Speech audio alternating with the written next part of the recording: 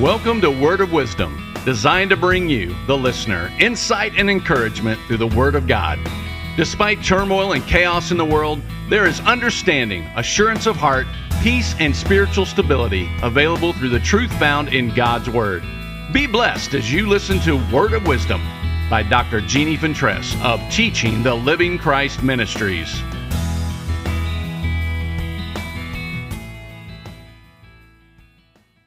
Thank you. We've been looking at the words of encouragement and instruction given by Paul to his friends, the Philippians, in chapter 4, verse 8.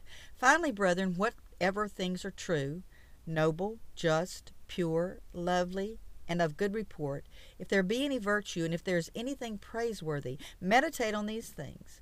These are necessary things that we need to think about. The Amplified says, think on and weigh and take account of these things and fix your minds on them. I don't believe this is a simple suggestion, but a needed aspect of our Christianity, which will most definitely lead us to a life of victory, joy, and peace. Well, how important is that? Today, let's consider what it means to think on things that are just. In Deuteronomy 16:20 it says, follow what is altogether just, uncompromisingly righteous, that you may live and inherit the land which your God gives you.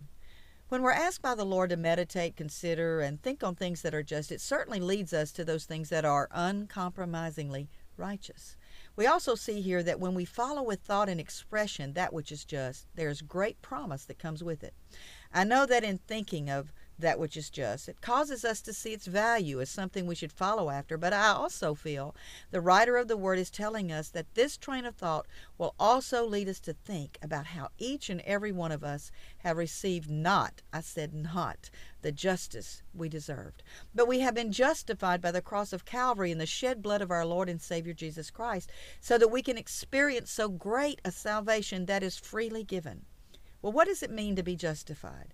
In my understanding, it means through acknowledgement of Jesus as the Christ, even though we're sinners and unable to save ourselves, and our receiving of the Lord as our own personal Savior, we are then accepted, reconciled, and justified through that action of faith.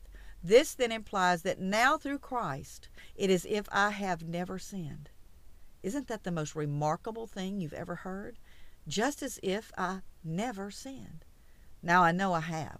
But when I realized the work of salvation that destroyed the wall of partition between me and my Creator, bringing me back to relationship with Him, I rejoice that when I think on that which is just, I'm amazed that this undeserved justification belongs to everyone that knows and serves Jesus Christ as Lord. Well, do I sound grateful? Well, I certainly am. And now that His grace has given me the ability to live justly before Him, I realize that now it's something that I can think on and rejoice over. So my responsibility to this gift of justification is to live with integrity, to honor the Lord faithfully with my willing obedience. Is that something to rejoice about? I think so. So let's rejoice together today.